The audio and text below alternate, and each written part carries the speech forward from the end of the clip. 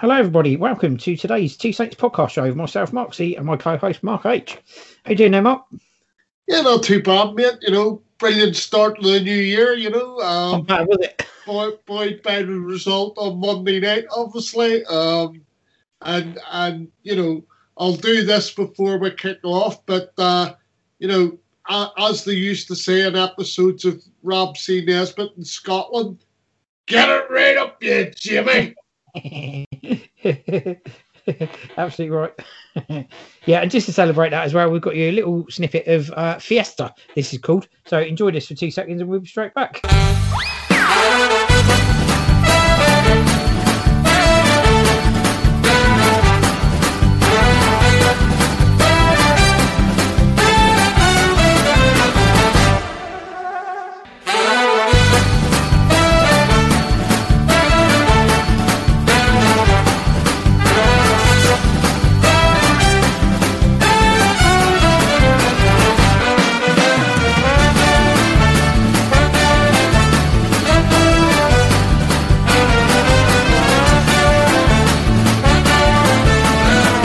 Right, there you go. Brilliant dulcet Fiesta. Love that. It's brilliant. And as Mark said, have it right up your Jamie Carragher. So, coming up for you in the first half of today's busy pod, the Two Saints review of Saints 1, Liverpool 0. Yes, you heard that correctly. Saints 1, Liverpool 0, and Saints FC news. So, Saints kick off the new year in style, Mark. Ralph Hasenhüttl bursting with pride. Fraser Forster, it's great to be back. And Ralph Hasenhüttl explaining his emotional reaction at the end of the Liverpool win. Absolutely brilliant. What a way to start the new year, beating the reigning champions. Yeah. And for the seventh time for Saints, beating the reigning champions, no less. That to me isn't really, yeah, okay, I get it, but it's small, but it goes back to being a small club again, Yeah, That's absolutely. the thing, you want to be doing that, But anyway, what I was going to say, Mark, was the thing is, everything fell into place. If you look at Monday night's game, we scored early, which basically meant that Liverpool had to come out and play. And the problem was going into the game, we didn't know what to think, did we? Because the Saints squad was quite weakened. The team was quite weakened, obviously. Yeah, well, but the thing is like, I kind of get that, because obviously Oriol Romeu was missing. Yep. You had Shea Adams was missing, and Vestergaard's missing, and Alex McCarthy, 4 key players, really. But I think to be honest, Mark, I don't want to ham it up too much in the sense of like, I turn around and think to myself, well, Liverpool weren't in great form going into it, we weren't. No, we weren't. But the difference was. We got our noses in front, which was vital. Probably the best finish for me from Danny Ings. Oh. He's had several, but I would say for me that was probably his best finish. That for me demonstrated why he was in the England team. That was a world-class finish. Yeah. Again, that's all to do with awareness on the pitch and then, awareness where others are. In terms of your, the opposition goalkeeper and stuff like that. But, the other thing I was going to say was, but that goal then helped to facilitate the fact that Liverpool then had to come out and play. They had a makeshift centre half, and the thing is they've had a makeshift centre half partnership since the start of December. It's just that teams don't seem to have been able to sort of exploit them or whatever. And I do think that, us scoring at the time when we did so early on, it was key to the victory itself, because everybody, the man, applied themselves, even Theo Walcott, who didn't get one of the highest ratings from me personally, but everybody applied themselves in the jobs that they had to do. Yeah, I think it's fair to say everybody to a man left it on the pitch, didn't they? They left nothing in the change room. Oh yeah, no, 100%, man. I just think to myself that as well, the other thing that kind of helped was with Liverpool having to come out and play, it meant that it also left gaps on the odd occasion when we were able to go forward. I mean, we had the Nathan Tella chance, and we also had the Valerie chance. Yep. You know? Well, the only thing that stopped Jan Valerie scoring was the thickness of Alison's calf muscle, I think you'd probably say, wouldn't it? How lucky can he get? It clearly hits the inside of his calf, doesn't it? So, you know, so it looked before that like it was going in for all money, and it probably would have went soaring in. But, you know, in relation to everything else as well, just talking about the game as a whole, I mean, the only other criticism, or the only criticism I would really have would be sort of, you know, it was great to have Fraser back, and it's going to take, you know, time. And I hope that he gets a couple of games under his belt with Alex now, obviously. All I want to say is, Fraser, please try and catch the ball. Yes. I mean, I'm not knocking him at all, but please try and catch it. Yeah, I mean, the thing is, Mark, there was times when the ball was going straight to his hands and he punched it, and you're sort of sat there and you're going, you know, make the catch. You not make the save, but make the catch. You know, make the catch. Do you think that was more a keeper that was a little bit rusty, basically giving himself a little bit of security by punching it rather than catching it in case he dropped it? Do you think that's what it was, maybe, where he was a little bit rusty, he wasn't taking the chance of catching it? Yeah, I think that's definitely the case, man. I think, you know, there's a lot of times when, you know, okay, they weren't going to score anything, but he was scrambling about doing a lot of star jumps and things like that, if you noticed, you know. But in fairness, although it was offside, he did actually save one from Salah by doing that, didn't he? Yes. Spread himself and made Salah break free. He did. You know, I'm fair dues to him. You know, the thing is Rome wasn't built in a day. He's back. I'm glad to have him back. Yeah, you give me both. I still think in the goal he's actually a bigger presence than Alex McCarthy, funnily enough. Is it a coincidence? I've been thinking about this in hindsight, Mark, since Monday night, to be fair. Is it a coincidence that with Fraser in goal, the back four seemed to lift their game and they were on a different level to what they've been recently? Or was it just the fact that they were just up for it?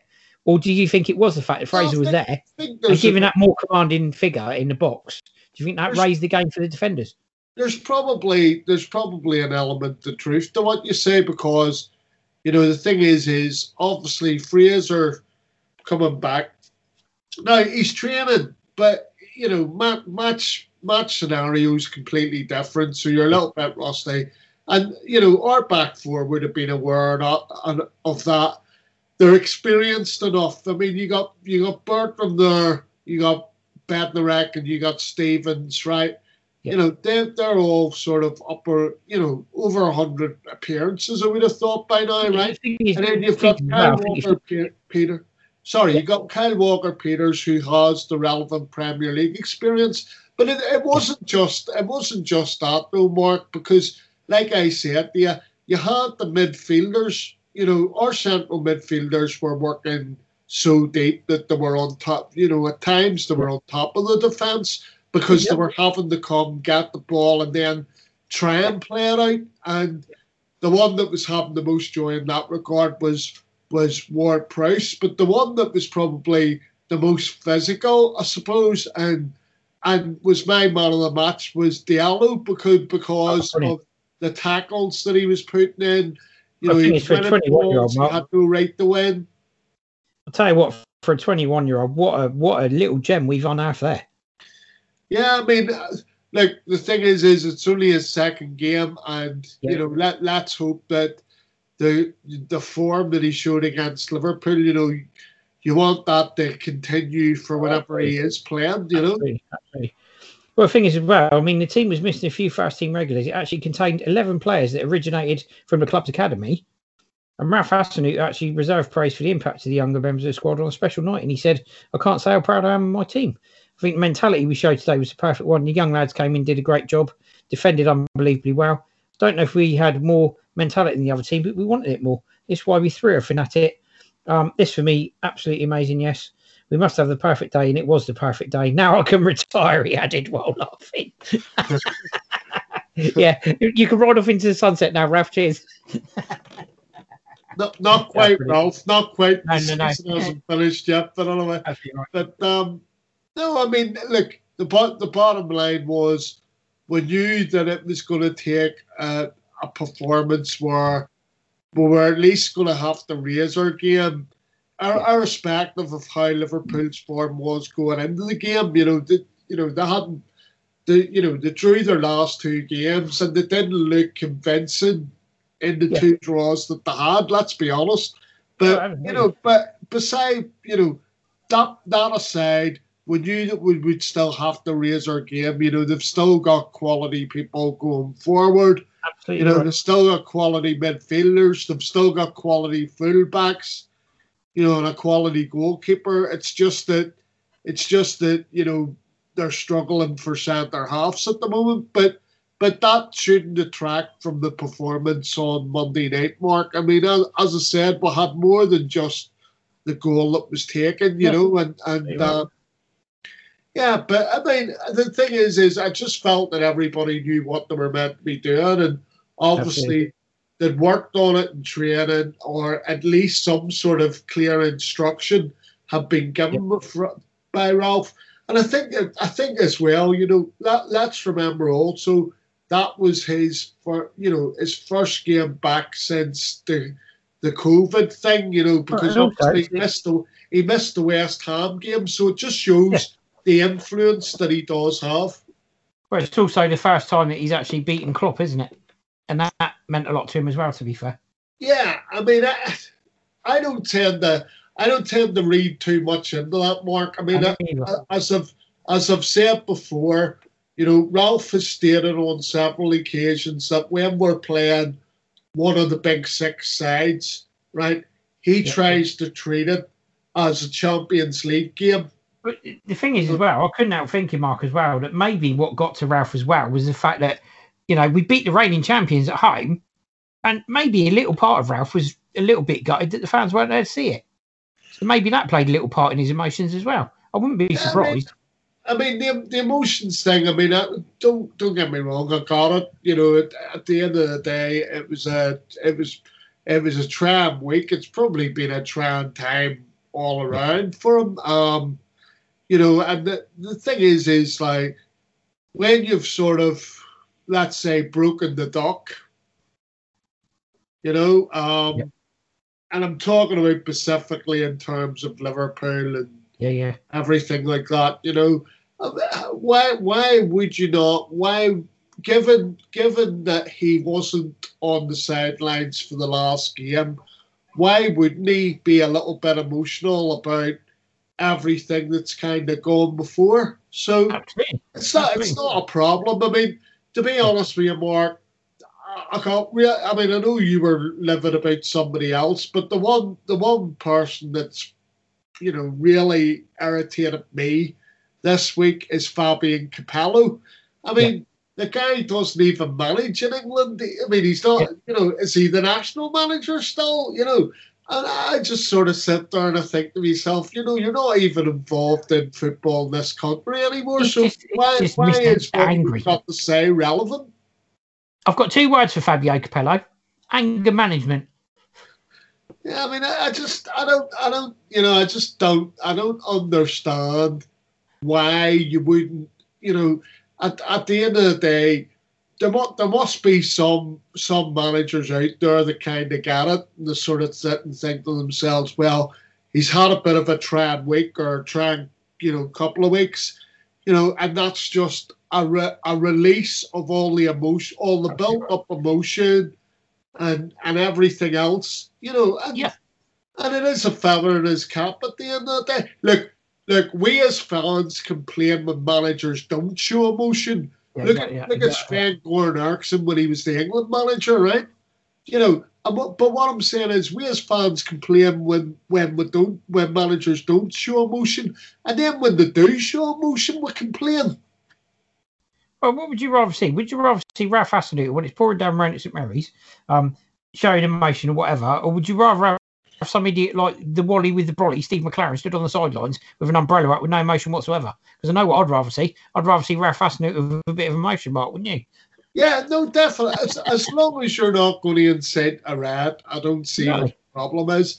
You know, I mean, the thing is I do famously remember when Graham Souness was Galatasaray manager, and he famously got a flag and stuck the Galatasaray flag, you know, on the pitch of their deadliest rivals, which, you know, in hindsight, you don't really want to be doing things like that in Turkey, to be fair. No. You know, not at your deadliest rival, even though you've won the title, not at your deadliest rivals, you know, home, like, you know. I mean, if you're gonna do that, you might as well go and lay a shot in the centre circle at Boca Juniors if you're a River Plate player, aren't you? Yeah, well, exactly. so you know, there is things where you sort of sit there and go, that goes a little bit too far. But, you know, Monday night was none of that. It was none of that. It was just an outpouring of relief, emotion, all those things, you know. And because we'll tell you, mate, it's not an easy job being Southampton manager, because, you know, a bit like Sean Dyche and clubs like that in the Premier League, you know, you're working on next to sort all money. Let's be honest about it, you know. He also lost his first choice keeper. Obviously, Alex McCarthy's out. Fraser Forster came in. Fraser himself said, "Great result first and foremost. It's tough when you're not playing as you're a bit rusty. I think the lads in front of me were fantastic. Really limited the number of opportunities, which are few and far between. Everyone defended, especially in the second half from front to back. It was a fantastic team performance. Maybe not our best performance on the ball, but out of possession, we were great. It's an unbelievable result in the end. I've not played 90 minutes since football stopped before the first lockdown. So you're looking at the best part of 9-10 months. So I was a bit rusty. Came in and tried to do my best. I'm just thankful to be back playing. It's a long time since I played here. It's fantastic to be in for a club I love. The manager's got the team playing in a fantastic way. Such a good way of playing football. So to be a part of that's fantastic. And I want to do what I can to help the club move forward, however that is." And that kind of epitomises the whole thing, doesn't it? Really? Yes. You know, how everyone's attitude is, the impact Ralph's had on everyone, the positivity that's flowing for everyone. And quite clearly, Fraser's not been part of that, but he feels part of that because he's been part of that squad where that camaraderie is there and that emotion is there. So he's obviously benefited from it as well. The bottom line was, you know, in the summer, he made it clear that he wasn't interested in going anywhere. Now, you know, I can sit here with you and be cynical and say, of course, he's not going anywhere because no one's going to, you know, bid for him because of the wages that he's on at Southampton, right? But at the same time, Mark, you know, he made it clear in the summer that it was his intention to fight for his place, and he wasn't going anywhere, right? And he's been true to his word. He's had to wait, obviously, you know, to this has happened to Alex.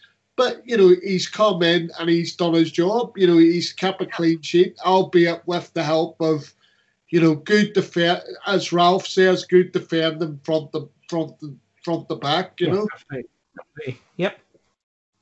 It has been good defending front to back. And to be fair, that's been the tale of the season, hasn't it? Saints' defensive record's been really good, to be fair to them.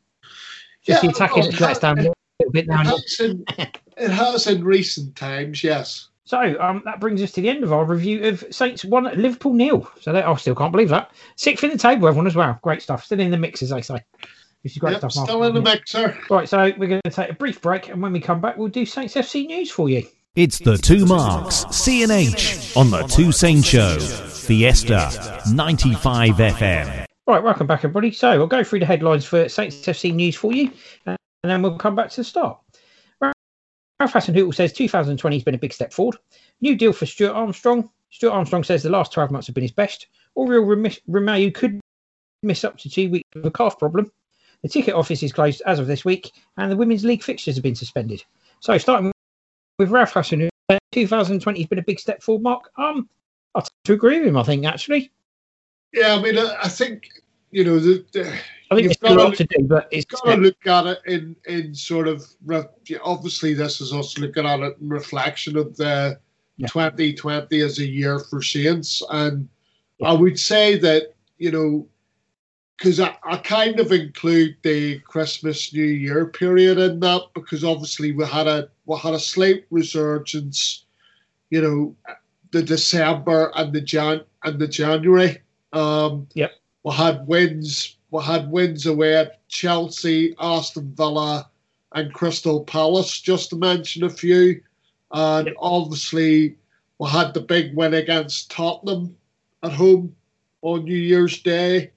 So, you know, there was a platform there, but the strange kind of thing was that from the end of January till basically lockdown, I mean, the last fixture, if people remember, was at home to Newcastle on March the 11th. And something that's actually interesting, Mark, and I wasn't aware of this before the Liverpool game. Sorry to interrupt that. This is quite an important thing to bring in at this point. Before the Liverpool game, now I wasn't actually aware of this, but Saints' last shutout, secured by virtue of a goalless draw with West Ham, took their 2020 tally to 56 points from 34 matches, which was the fifth highest total in the Premier League. But also, it was also the first time Ralph Hasenhüttl was denied West Ham victory in 5 attempts. And that basically meant that going into the game against Liverpool on Monday, it actually left Liverpool as the only team, which was Saints' first appearance in 2021, actually left them as the only team that Ralph Hasenhüttl has not taken points against. Yeah. Now that in itself, I'd say, is a step forward, definitely. I actually read that stat, and actually I did mention to you about the West Ham stat as well, because I don't know why he struggles against West Ham, but anyway, that's neither here nor there. Get back to the year as a whole. So the thing was like I said, we had that sort of December, January period, early in the year, and we're looking well set. And then obviously we had a slump from sort of end of January till, the basically football shut down on the 11th of March. And we had a slump in that sort of 6-week period, and we weren't doing anything, Mark. We couldn't win a game of tiddlywinks, basically. And honestly, couldn't win a game of tiddlywinks in that period, right? And then obviously we shut down, and thankfully we're able to press the reset button, because I think a lot of credit's got to go to the nutritionists and the fitness people who were obviously keeping an eye on the shape of the players during the lockdown. I'm told that they were having to weigh in every day and stuff like that. So obviously the thing is quickly a plan obviously was put in place, and everybody had their own individual. I mean, I would have thought during a season you've got your own individual things to work on anyway. But the thing is at least there was some sort of preparedness for this kind of event to happen, and lo and behold, the restart, happened, and Saints basically didn't look back from that period. I mean, it sounds a bit ironic, but even at the start of this season, when we lost to Crystal Palace, I was sat there and I'm thinking, well, that's an inauspicious start. But apart from that, going out to Brentford in the Carabao Cup, which I obviously call the League Cup, apart from those two results, you've got to say that this season, and even the restart part of last season, it's been an unmitigated success. Oh, absolutely, from top to bottom, Yeah, I'd agree with that 100%. Yeah, and part of the reason for that success is actually the gentleman who's the subject of our next article, Mark, which is Stuart Armstrong. And he's been part of that, hasn't he? Part of the unmitigated success, and he's actually made 79 appearances in total for the club now, since being from Celtic in 2018. And in those 79 appearances, has returned 11 goals for Saints. Yeah. So how about those? And 7 of those have come during 2020. I've got to say that's very, very impressive. And 7 of those, Mark. 7 of those have come in 2020. Given that basically he plays in that, what I call him between the lines, and he's really good at doing it. you mentioned about the incident that happened during the Liverpool games and the Liverpool game, and I'll just let you remind the listeners of that because he played a significant part in the goal. Oh, I thought it was excellent. Obviously, James Ward-Prowse floats in the free kick for Danny Ings. What Stuart Armstrong's done while the referee's looking the other way, he's actually pushed Jordan Henderson into a position that plays Danny Ings clean onside. Absolutely genius moment. So absolutely brilliant. Great thinking from Armstrong. Obviously managed to pull it off because the ref wasn't looking. But he actually pushes Jordan Henderson into the penalty area, which plays Danny Ings onside. Absolutely fantastic. It just shows he uses his brain. And I'm not surprised. I mean, obviously back in 2018, he was studying for a degree, which he went in pass mark. So not only is he quite a good footballer, he's also quite clever. And he proved it with that free kick, obviously. Yeah, I thought he played that role really well during that game. To be fair, against Liverpool. I mean, I have to say, Mark, that he has had one low moment, I suppose, would be this year was when he tested positive for coronavirus, or he tested positive, or he come into contact with somebody that meant he had to go into isolation anyway. Sorry if I've got that wrong. But, I think as a consequence of that, he did struggle a little bit for form. But it's a strange one because when I look at the options that we'll have whenever he doesn't play and, for whatever reason would decide to put him on the bench, I just think he plays every time for me. In terms of, even when he's having an off day, I still think to myself, he's the one person that you sort of, because he's on the pitch, you just think to yourself, well, something might happen there with him, and he's not mercurial in that sense, but he does bring something that's very, very different to any other Saints player to the party. Yeah, right. Well, and what he does bring is enabled him to establish himself as a key player in Ralph Hasenhüttl's squad.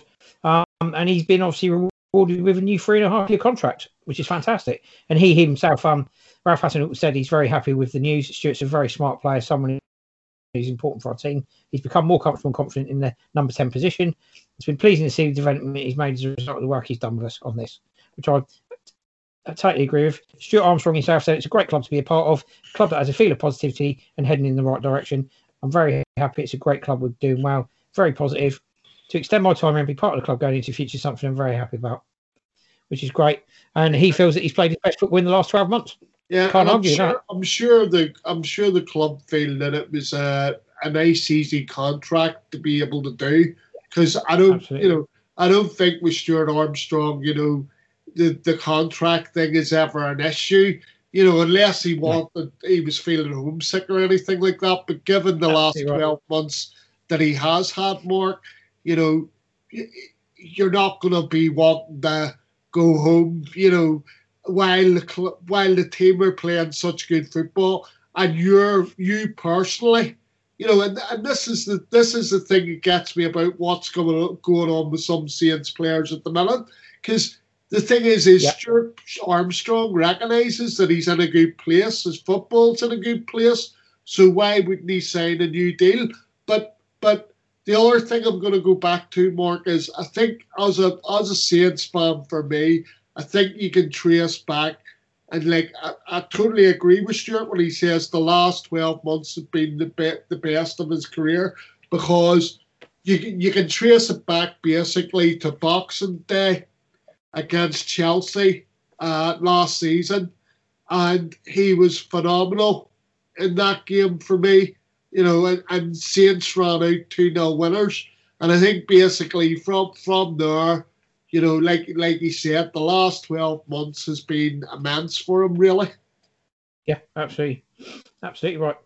So Aurel Romeu could be missing for up to 2 weeks with a calf problem, which probably would have worried me if it wasn't for the form of Ibrahima Diallo, who, as you said, came on against Liverpool, played really well. So I'm a little bit less concerned about Romeu being out now, because we seem to have, for the moment, until it all goes horribly wrong, we seem to have a quite apt and quite able deputy, Mark.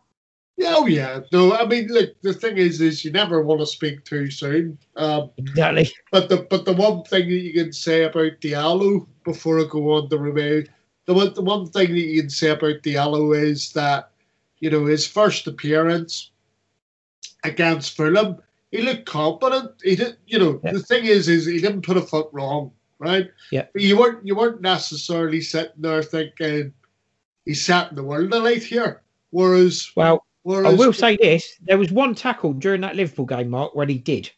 Yeah, no, when he recovered, I can't remember how far he ran. Mark, you misunderstand me. I'm talking about the Fulham game.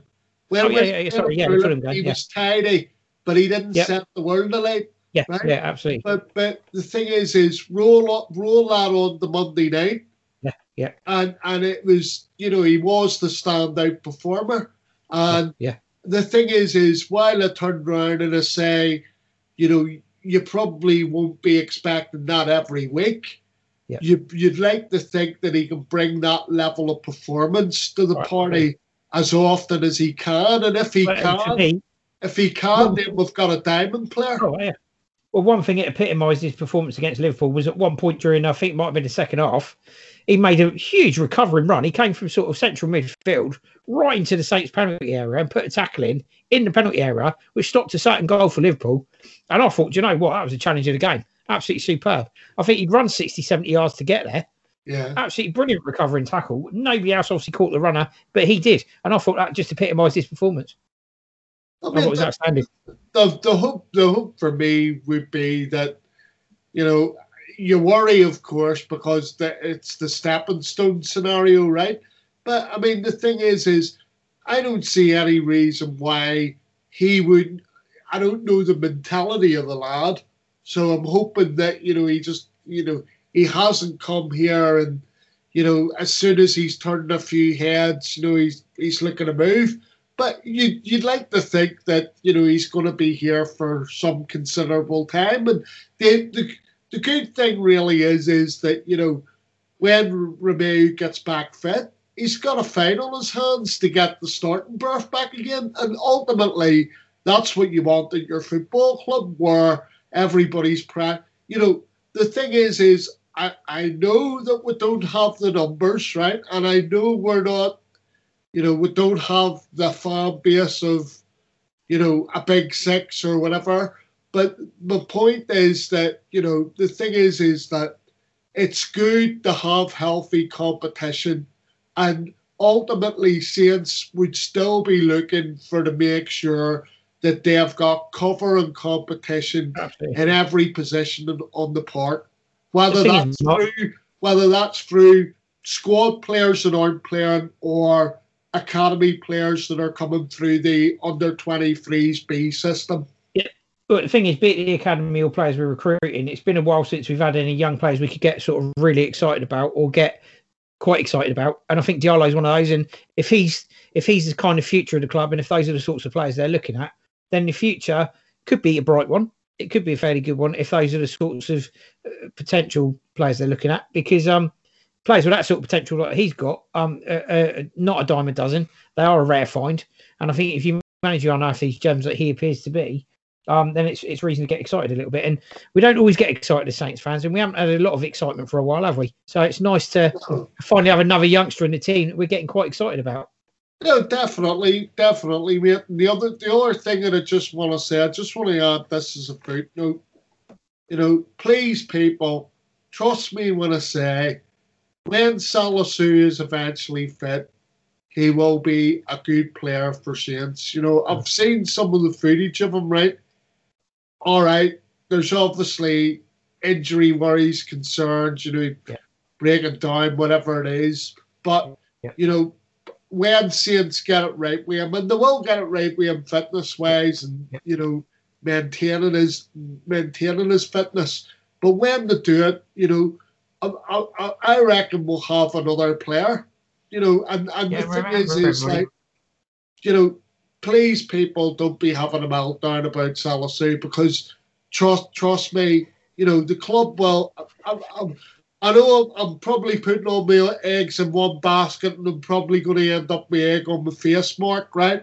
But I genuinely don't think this is a Diego, Foran, Mr. Foran. I don't think it's one of those. No, I agree with that. And the thing is, for anybody who's not sure, look at the quality of opposition that Salisu's played against, Kay. Look at some of the players he's played against. You don't become a bad player overnight. And remember one thing, everybody. This is Southampton Football Club, the same Southampton Football Club whose medical team got Danny Ings back to full fitness, despite his previous injury worries.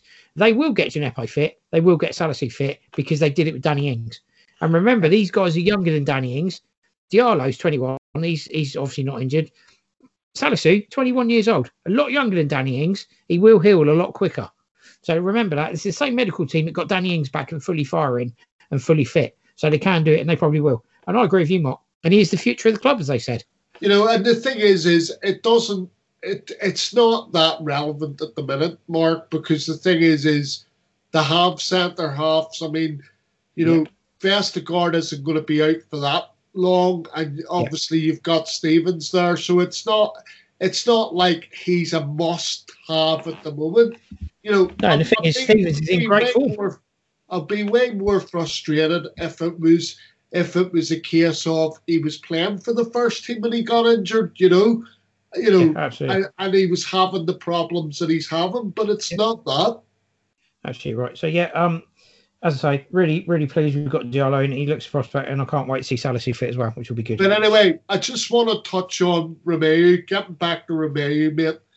The thing about Oriel is that in the last few, basically I'd say the last, since lockdown, more or less, right? Or during lockdown, I mean, I think he looks a lot fitter than what he was. It seems that he is a little bit quicker than what he was. Not significantly, deceptively slightly a bit quicker. And hopefully that will mean that because his fitness levels are so good, the injury won't be impacting on him too much. I mean, I know they said, what would they say, 2 weeks? Yeah. The chances are he's probably going to be back in contention for the game against Leicester, next Saturday. So, I think it's a case of watch this space. But I'll be interested to see if Diallo retains the shirt, Mark. Yeah, I agree with you. Definitely. Yeah, and we'll watch this space and monitor that situation and see what happens. But all good at the moment. So, moving on. The tickets office is closed this week. This was announced on Tuesday. Due to the ongoing Tier 4 restrictions in Southampton, the club confirmed that the ticket office will not open this week. Fans can contact the ticket office at ticketoffices@saintsfc.co.uk if they've got any queries, but the ticketing phone lines and windows at St Mary's will be unavailable. The club will provide regular updates on the ticket office's opening hours. So stay posted on those. Keep an eye on the website, etc. And any changes will be announced to everybody. So moving on from there to the news of the Southampton's FC Women's League fixtures have been suspended until further notice. This follows the latest restrictions announced by the government in response to the COVID-19 pandemic. The FA confirmed the halt of all training and fixtures across non-elite football in England following Monday night's news, meaning the FA Women's National League has been put on hold. Saints, who are currently top of the Division 1 South West standings, have been next scheduled to host Brislington on Sunday. That game will no longer go ahead as planned. Any further updates on the team's league fixtures will be communicated once known. And with the Vitality Women's FA Cup also suspended for now, Saints' second round fixture at home to Plymouth also remains on hold, which is very bad news for them, Mark, and I do feel for them because they're absolutely flying, aren't they? Yeah, I mean, it is so frustrating that this is, effectively it's going to be the second time where the league basically gets abandoned, right? Saints have been leading it for the second time, and it just looks like they're not going to get their just desserts, and all it stems from is basically, to use a better metaphor, Saints women are playing kind of non-league football. If they were playing league football, it would be looked at as elite. So they'd be playing if they were in the championship, because there's only two levels for the women, right? The championship and the Premier League. And if they were playing in either of those leagues, they'd be playing week in, week out. But because they're not, they kind of I don't want to use the word get penalised because it's the same for everybody, but it's a choker. It's a choker, Mark, especially given last season, they were in the same position, they were cruising the league, and to mentally come back and attune yourself to do that again, and they were on course for doing it again. In fact, the points tally probably would have been more this time round. It's just I'm devastated for them, to be honest, mate. I mean, the thing is, I can reveal to you as well that there's talk about in the Women's FA Cup. They're now talking because of the fixtures and stuff like that. They're now talking about deciding FA Cup fixtures by the toss of a coin.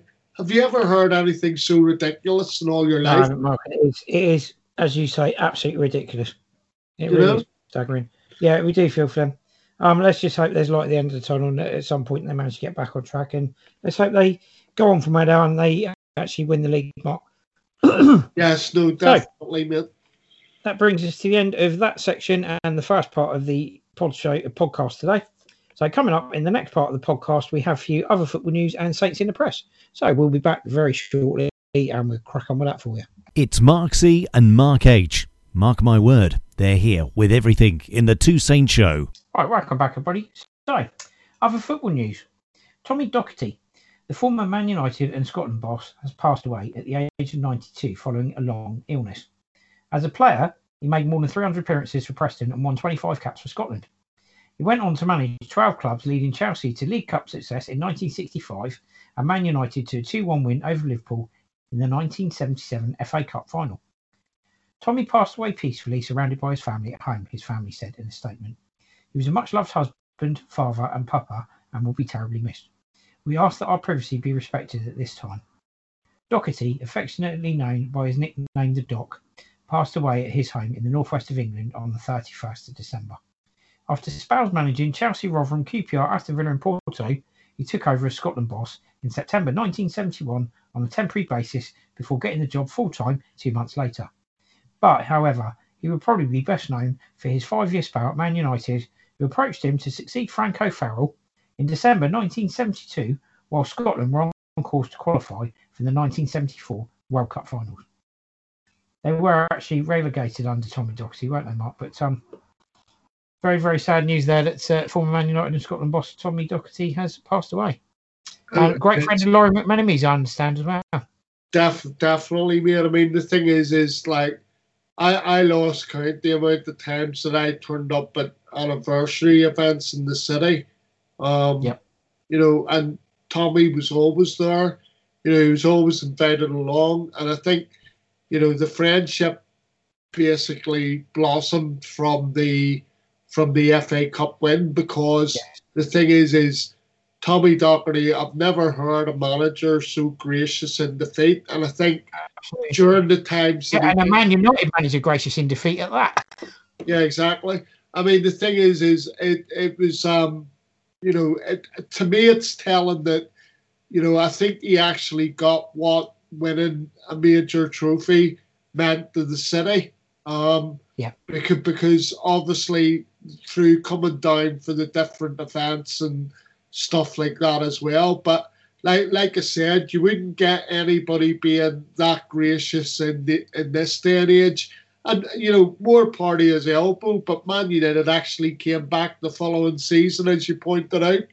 Yeah. And, and I remember him saying after they'd lost to Southampton, he said he looked into the TV, like the camera, into the TV screen, and basically turned around and, said to the Man United fans, we'll be back next year and we'll win the cup. And lo and behold, they did. I think the thing to point out about him going down with United, you've got to remember that he went into United at the time and he had an aging team, right? You still had Best, you still had, Bobby Charlton, you still had Dennis Law, people like that.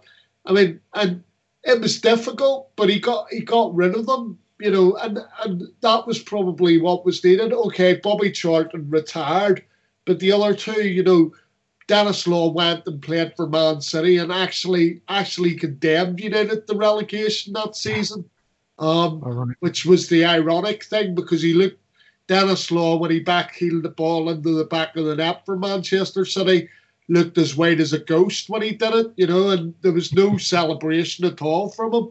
And it was his last, I think I'm right in saying it was his last kick in league football. But having said that, Mark, what he did was he turned round the fortunes, and, they came up the following season. He had young talents like Gordon Hill, Jerry Daly, I'm trying to think, Lou Macari, and he had a host of players from my homeland, young David McCreary, young Sammy McElroy, young Jimmy Nicholl, and they all came into the team, and their brand of football, to be fair to him, like the brand of football was exciting, but the thing that interested me about Tommy Docherty is like, if you listen to any of the interviews that he ever gave, he'll always say that his biggest achievement was the team that he built at Chelsea. So as I say, there was that, and then obviously his biggest regret was leaving the Scotland job because they were well on course to basically qualify for the 74 World Cup with him. And the guy who took over, a guy called Wally Ormond, I mean, he struggled to get them over the line, even though, they were coasting the qualification under Tommy Docherty. But the thing is it's very difficult when you're sat, he relayed the story, he'd gone down to watch United play, and he'd been asked if he was prepared, to go and sit in the director's box. Yeah. And that was when, Matt Busby actually approached him. But, I always have a degree of sympathy for Tommy Docherty because the thing is, he wasn't fired because of footballing reasons. He was basically got rid of by the Manchester United hierarchy because he had an affair with Laurie Brown, who was the physio at Manchester United. And, the thing is, Matt Busby wouldn't back him about it, right? And the thing about it is, Mark, is he married Mary Brown. He married the woman concerned, right? And they've lived together happily for the rest of their lives. And it was poor play because, the quote that was attributed to Matt Busby at the time was, "We can't have this at Manchester United Football Club," and like I say, I just thought the United team was going to take off, under him because he was, he's a charismatic manager. And if you think about it, the replacement for him was Dave Saxton. Now, there's nothing wrong with Dave Saxton. He's a great coach, but he doesn't have the charisma. I really felt sorry for Tommy Docherty because I did think at the time, as a young man, well, as a young person, he was going places with the United team, but it's just very, very, very sad to lose somebody like that, a good manager, and it's another character gone from the game. And like you said, although it probably wasn't unexpected because he'd been ill for a while, I'm sure the McMenemy household was quite upset, at hearing of his death. I would imagine so. Yeah, I would imagine so. He was irrepressible, outspoken, and often controversial. But rest in peace. Rest in peace, Tommy Docherty, a manager of many clubs, quips, anecdotes, and one-liners. And big condolences to your family. And rest in peace, Tommy Docherty. Right, moving on to the next story in the section today, which is the news of another footballing great, the sad loss of Colin Bell, aged 74, after a short illness the Premier League club have announced that Man City legend Colin Bell has died. The former England midfielder made 501 appearances for City between 1966 and 79, scoring 153 goals and won 48 caps for his country. Few players have left such an indelible mark on City, said a club statement on Tuesday. He was known affectionately as Nijinsky, which is an absolutely fantastic name to be called, obviously after the racehorse, but not because he's a racehorse, Mark, but because of his style of play and how good a player he was. Yeah, it was definitely the style of play, mate. Tremendous footballer, really. The thing as well to say is he was known as the king of Main Road. He'll remain the king of Main Road. I mean, I don't personally think there was anybody to touch him as a City player, really. I'd said on our radio show that basically, United had, Law, Best and Charlton. Well, City at the time had Francis Lee, Mike Summerby and Colin Bell, and Colin Bell was the linchpin. I mean, the thing that I want to point out about him was there wasn't a domestic honour that Colin Bell didn't win. League Cup, FA Cup, First Division. Yeah. It's interesting. You're absolutely right about the honours. It's interesting as well because for anybody who obviously in the modern day people wouldn't know an awful lot about Colin Bell. He's actually been likened to, if you want a sort of rough idea of how good a player he was, Kevin De Bruyne has been likened to the way Colin Bell was as a player, and there's a lot of similarities apparently. So you're talking a very good player there. If you're comparing Kevin De Bruyne to Colin Bell, then it shows you how good a footballer Colin Bell was. Yeah. No, and that's not a bad comparison, to be fair. But Colin Bell was a standout player in his own right. Yeah. Absolutely. And all I would say as well, Mark, is he won European Cup Winners' Cups, I think, as well, or he won a few European titles. So, as I say, he was an artist as a footballer. Like you said, I mean, he was named after. His nickname was Nijinsky after the racehorse, and he was a maestro. Pulling strings, and just he looked fabulous on the ball. He just looked fabulous on the ball. One of those players that catches your eye. Yeah, former England striker Gary Lineker actually said that Bell was one of his favourite players when he was growing up. He said terrific box-to-box midfielder, a real gem for Man City in England. The Times chief football writer Henry Winter said he oozed class, skill and glamour as he was flowing across rutted pitches, taking people on, creating and scoring. And floating across rutted pitches is probably where the likeness to Nijinsky came in, obviously. Yes, no, definitely, very much so, mate, very much so. Yet another legend for England and another legend of the game that we've lost very sadly this year. It's been a year for that, unfortunately. So, huge condolences to Colin Bell's family and rest in peace, Colin Bell, Man City great. Very, very much so, yeah, very much so. Enjoy your retirement in the sky, Nijinsky. And Colin Bell will always be the king of Man City, says Michael Richards, which I think is a really good tribute from the club themselves. Right, moving on with some slightly more upbeat news, and news of the Burnley takeover. ALK Capital completed the deal by buying an 84% controlling stake in Burnley, and also very promptly the chairman came out immediately and had a little bit of a dig at Saints and the fact they've ruined their academy in the last 5 years. But that's a slightly different side note. But good news for Burnley, who've been waiting for this to go through forever, Mark, haven't they? Yeah, I mean, look, the bottom line is it's good news for the supporters. It's good news for Sean Dyche.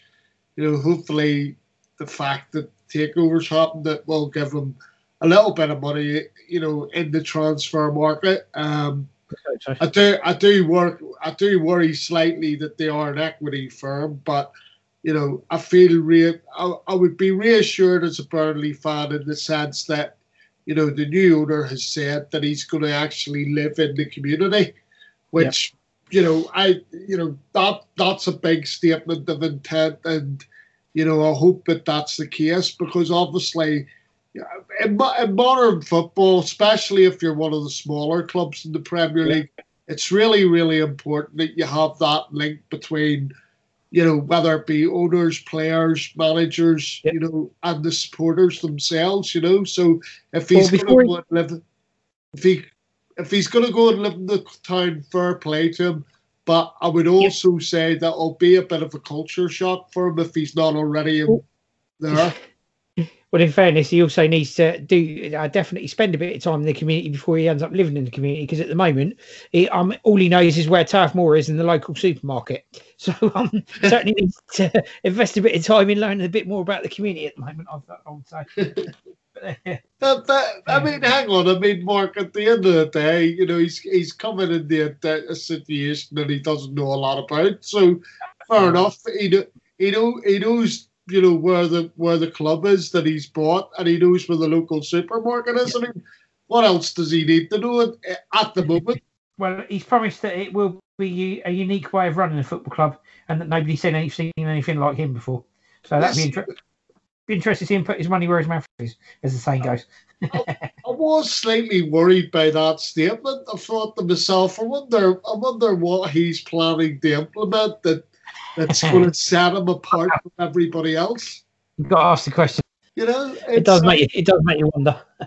It's a bit of a strange statement to be coming out with. I mean, the thing is as well, you mentioned about having a slight dig at the the Saints Academy, and there is probably a little bit of validity there as well. But at the same time, this is a guy coming from the States in the Premier League football, and he's passing, comment or, judgment call, whatever you want to call it, on Southampton Football Club. I mean, does he know the mileage between the two places, Burnley and Southampton? The thing is, it makes you wonder if he actually made an offer for Southampton Football Club and they told him where to stick it. Because I mean, it's like, well, it was a bit of a strange remark to make because that's got no connection to Burnley whatsoever. So I was a little bit surprised by that. Anyway, yeah, I mean, something that wasn't surprising. All I would say is I am worried for Burnley slightly. Just a little bit, not overly concerned in the sense that it does sound like it's a bit of a hedge fund sort of thing as well. In the sense of like, where's the actual investment coming from? And I did notice that obviously they've just took a controlling stake. They haven't actually bought the club outright. Maybe there was people that didn't want to sell their stake though. So, I'm just taking as read. But 170 million for an 84% stake. And don't forget, obviously Southampton was sold for, I think it was, 210 million to Mr. Gow, who's invested absolutely zero. So, not a lot of difference between 170 and 200 odd. So, be very wary, Burnley fans, is all I would say. But it'll be. I think it's a case of, Mark. I wouldn't be wary about it because at the end of the day, like the thing is Burnley were probably the last side in the Premier League where you had a board that were local businessmen, right? Yeah. An absolute throwback. Okay. Yeah. So you would say that obviously the new ownership is. It's a better place for the club to be. But obviously, you're slightly reticent because it is you're sort of thinking to yourself, well, where's all the money going to be coming from? But, he says he's going to do things slightly different and people have never seen, anything like him before. So, let's see what he's going to bring to the Burnley party. Absolutely right. So we'll move on from there. And seems this has reared its head again, Mark. You can't criticise referees. Wolves boss Nuno Espirito Santo has been charged by the FA over his comments regards to Lee Mason. He basically said after their 2-1 defeat at Burnley on 21st December, that Mason is not good enough to apologise for his comments. The FA alleges comments constitute improper conduct and they were personally offensive to Mason. Lee Mason himself hasn't said anything as far as I'm aware. So, yes, naughty boy Nuno, how dare you criticise the referee? Quite clearly, the referees are above the law. This winds me up because why should they be above the law, Mark? If players are going to be accountable for their actions, then the officials should be as well. It really winds me up. I mean, they're absolutely beyond reproach, aren't they? All I would say is that just a quick update on that one. So he got charged, and he was actually fined £25,000 for the comments. So, but all I would say, Mark, is like I'm in agreement with him about Lee Mason.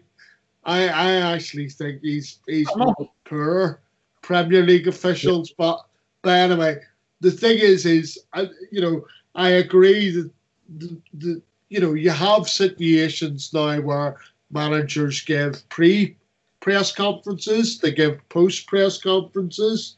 You've got players giving post-match interviews and everything else.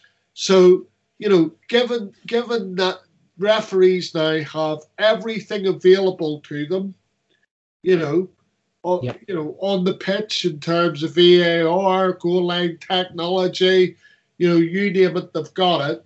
I do think that when, there is more controversial decisions, then yes, I do think that, referees should be allowed by the FA, because I'm assuming it's an FA thing. It's not that the referees probably wouldn't want to. Well, some may not want to tell you what's going on, but I'm sure there's ones that would. And the thing is I do believe, I said this to you, I do believe that in, a few years' time, this will be the norm. Referees will be in front of cameras and they will be explaining their decisions. See, and so they should be. What annoys me is, like, Dermot Gallagher on the Saints game, they were talking to him about the Saints game decisions made in there. He was reviewing the VAR situations that occurred in that game. It took him 10 to 15 seconds to study the video and come to a conclusion. Why on earth does it take a referee 3.5 minutes to decide on the pitch without even bothering to look at a monitor half the time? I mean, it makes a mockery to me that they don't go to, that decisions that do go to the monitor. In the same games, decisions that do go to the monitor, and then other decisions that won't go to the monitor, and you're sat there going, I thought the aides were all there to help you to come to the right decision at the end of the day. The thing is, if I'm not mistaken, part of the reason they brought it in was the inconsistency in decisions previous to that. Now you've got even more inconsistency. So it's made the whole situation 10 times worse. Modern technology is brilliant when it works and you use it properly. It's rubbish when you don't. No, it's not rubbish when you don't. It's just not being used. Well, let's be honest, it's rubbish full stop, isn't it? Do away with it. Get rid of it. We don't like VAR. It's horrible. I'm a VAR fan. It goes more for Saints than it goes against. Yeah, that's true. No, I can't argue that. Yeah, well, you and I have both been at games where we've had the crowd going, VAR. No, it's not the new hero. Junior Stanislas has been the victim of racist abuse, Mark. Oh, it's just rears its ugly head again. The thing is, mate, I will not stop raising this on our show until it's stamped out, until the people who spout that sort of vile hatred, really, for people. I despair. I despair at the fact it still goes on. Until they're sort of eradicated from the sport, whether it's a supporter or whatever, because obviously we're noticing that, it does seem to be supporters of other clubs and stuff like that. But why, I can't get my head around the fact that, there's been black footballers playing in this country now, right? In significant numbers since the 80s, okay? Yeah. And, the thing is like, they're part of their team, and you want to see the best players. I mean, and a lot of the best players are black. Let's be brutally honest about it. A lot of the best players are black. And I want to see the best. I don't know about you, but I want to see the best players. I do, and I want to see these people in this band. And my take on it is very simple. If you're going to go along to a game and do that, do us all a favour. Go elsewhere and give your head a damn good wobble. You grow up a bit and stop doing it. But like I said, I won't stop. If these articles keep appearing, I won't stop bringing it up on this podcast. until it's stamped out completely. You know, people say education's the key, and that's true. But the thing is it's about re-education and respect for one another. You know, and showing a bit of love and humanity. Unfortunately, there's not enough of that goes on, unfortunately. Anyway, moving on to Fleetwood Town. Well, there is in this household. Joey Barton. Yeah. Joey Barton, Fleetwood Town boss, leaves the League One club with immediate effect. He's left them 10th in the table, 3 points off the playoff places. See, Joey Barton parted Fleetwood, Mark. The thing is what I'm trying to work out here is that Joey Barton's gone, okay? And I can't work out whether it's because the owner has invested significant money, right? And he feels that the current position that they're in, isn't a great return for the money that he's invested, okay? Or is it the antics off the field of Joey Barton? He's caused a few flashpoints before now in the tunnel, at Fleetwood. Yeah, I would say it's probably that. And the thing is his career, isn't it? Yeah, I mean, interestingly, I've got to tell you, one of the people being linked to the job at Fleetwood Town is none other than James Beattie. I wish him all the best if he gets it. Personally, I wish he'd come back to St Mary's as a striking coach, but there you go. Well, you and I both. Yeah. But I'll be interested to see where if he turns up somewhere else, Joey Barton. I'd be interested to see if he turns up somewhere else. But you wonder whether it was just the owner basically turning around and saying, we haven't achieved as much as I thought we would with the money invested, and because he has said that there will be a slight change in direction from what they were doing before. So it'd be interesting to see what happens at Fleetwood, certainly. Right, we'll move on now to Wigan Athletic. The takeover of the administration club has broken down.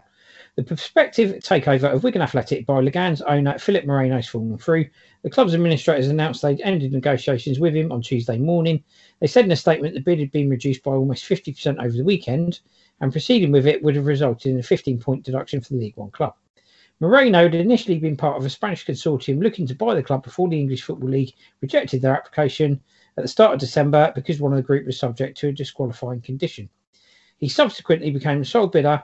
It had been hoped the deal would be completed at some point between Christmas and the 1st of January. Manager Paul Cook left over the summer and his replacement John Sheridan also quit to take over at Swindon Town.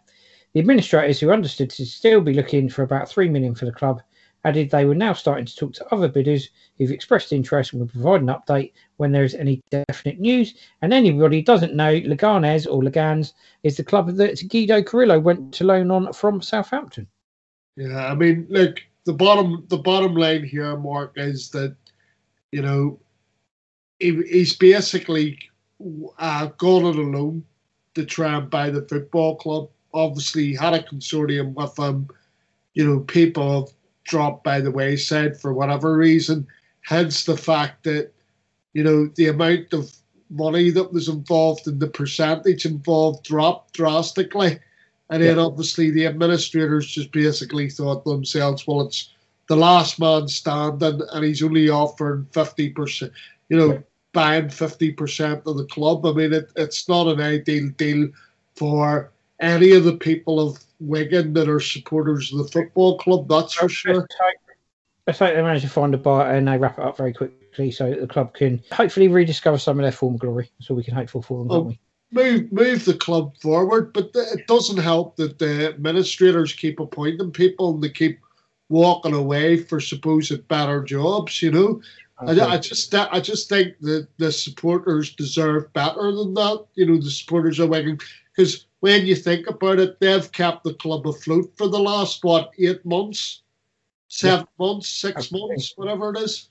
Right, moving on to the last story in this section. Motherwell's Stephen Robinson resigns as manager, saying, "I've taken it as far as I can." Yeah, I mean, I was really shocked by this, Mark. I've got to say, I'd be interested to see if Stephen Robinson's going to cut his teeth south of the border, or whether he might go for another job if one becomes available in Scotland.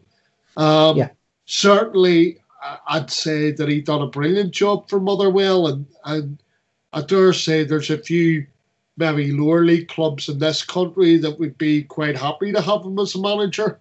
Yeah. I've noticed today that just a quick update on it. Graham Alexander has actually gone to Motherwell, and he was previously manager at Salford City. Wow. So, but I'm not sure he's going to have the same impact as Stephen Robinson, because, as I say, at Fir Park they're on a fairly tight budget at Motherwell. Yep. Well, they've had a degree of success in the time he's been there, so let's hope the next person brings as much success as he has. No, definitely. Right, that brings us to the end of that section. So we're going to take the last break of today's show, and when we come back, we'll be doing Saints transfer news. Fiesta 95 FM, the Two Saints Show. Right, welcome back, everybody. So, Saints in the press, Saints transfer news. Possible ins. Southampton have been linked with Leicester City's Hamza Chowdhury. Southampton could hand Birmingham City an unexpected cash windfall as the race for Demarai Gray holds up. Southampton want Man United's Brandon Williams on loan. Man United, following on from that, refused Southampton's loan offer for Brandon Williams. And should Southampton bring Callum Chambers back to St Mary's? Those are the possible ins, Mark. Right. So basically, let's go back to the top story. So the top story, I believe, is Mr. Chowdhury to start off with. Now, I have to say, I'm slightly keen to have him on board, mate. The thing is I worry in terms of cover. In the central midfield berths, obviously, Will Smallbone was looking like he was going to be the person. But unfortunately, because things have gone a little bit pear-shaped for him on the injury front since the start of the season, we haven't seen him. And I do feel that maybe, because Leicester obviously want to try and give him a bit of game time because he's not getting any game time at Leicester.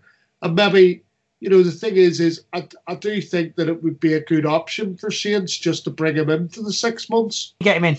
Definitely get him in for me. It's one of those signings you look at it and think it makes sense, doesn't it?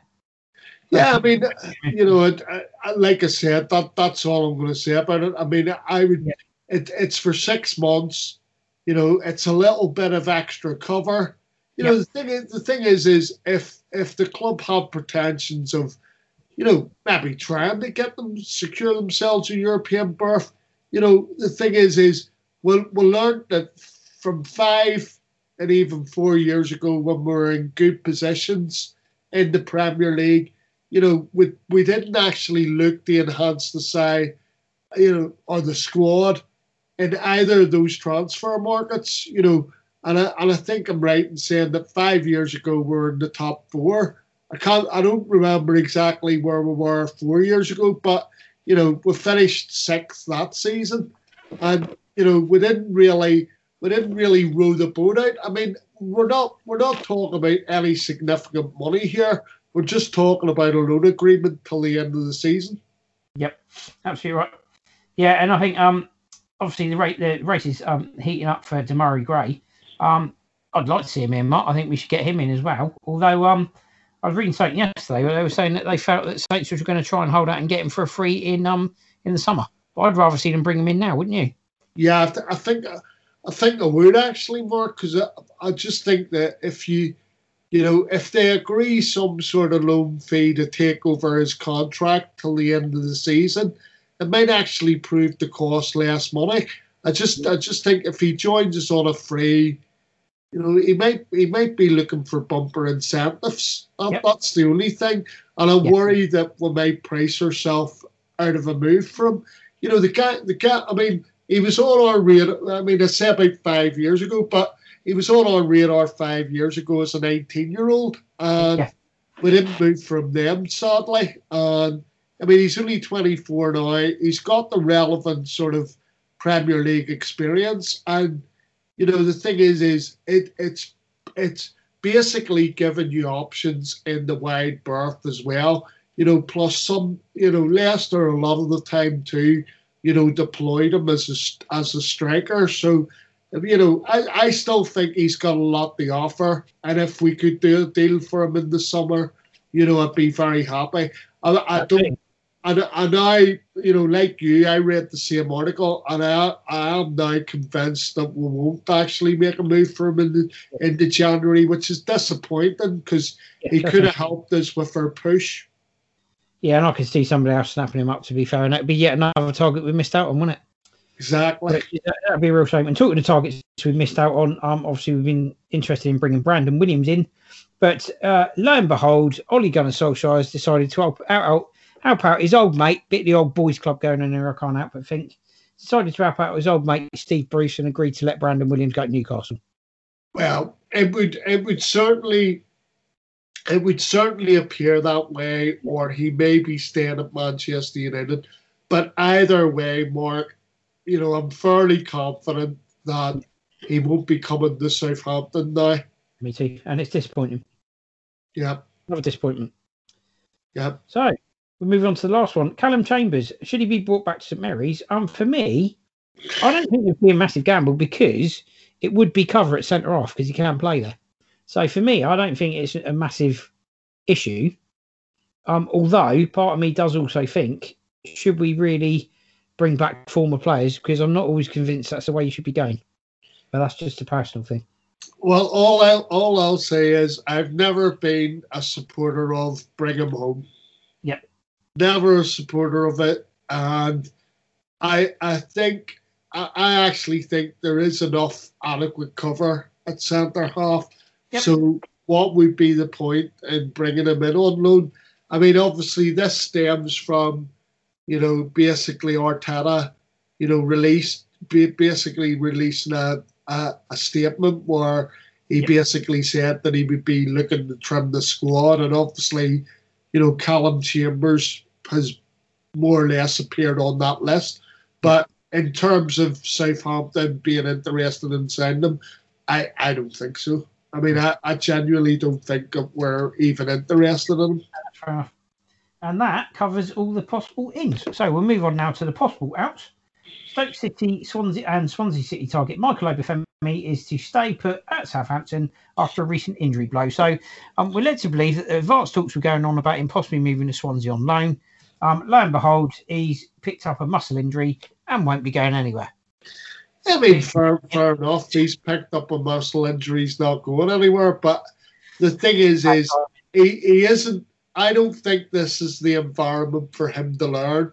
And I think when he is fit again, and maybe it might be before the close of the window, who knows?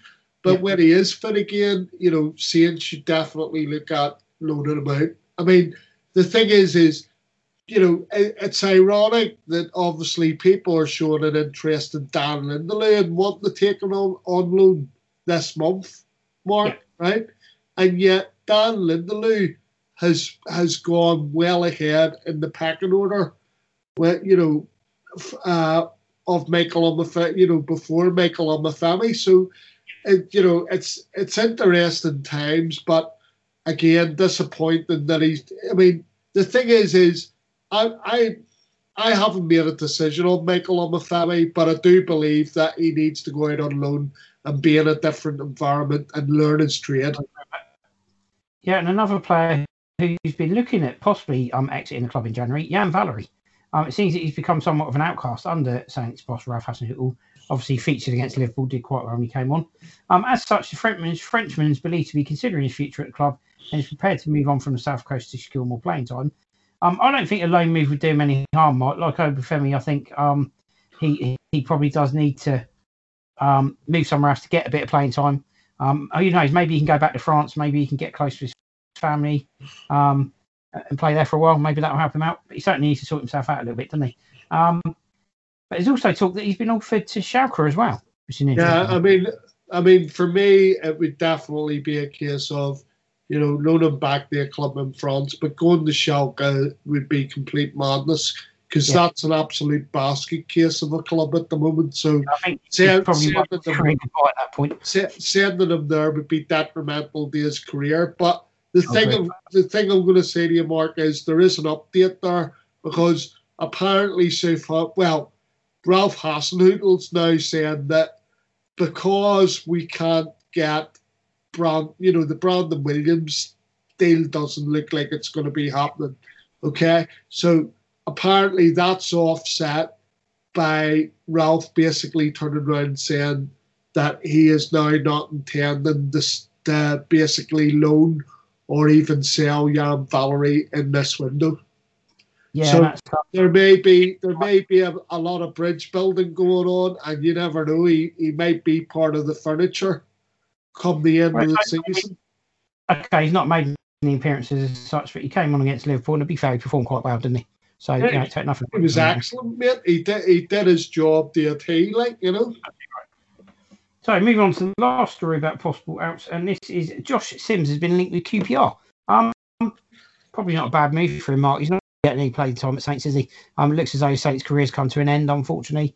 He's given us that great memory from the semi-final where he laid that chance on for Shane Long to put us to Wembley, as Dave Merrington and Adam Blackmore famously said.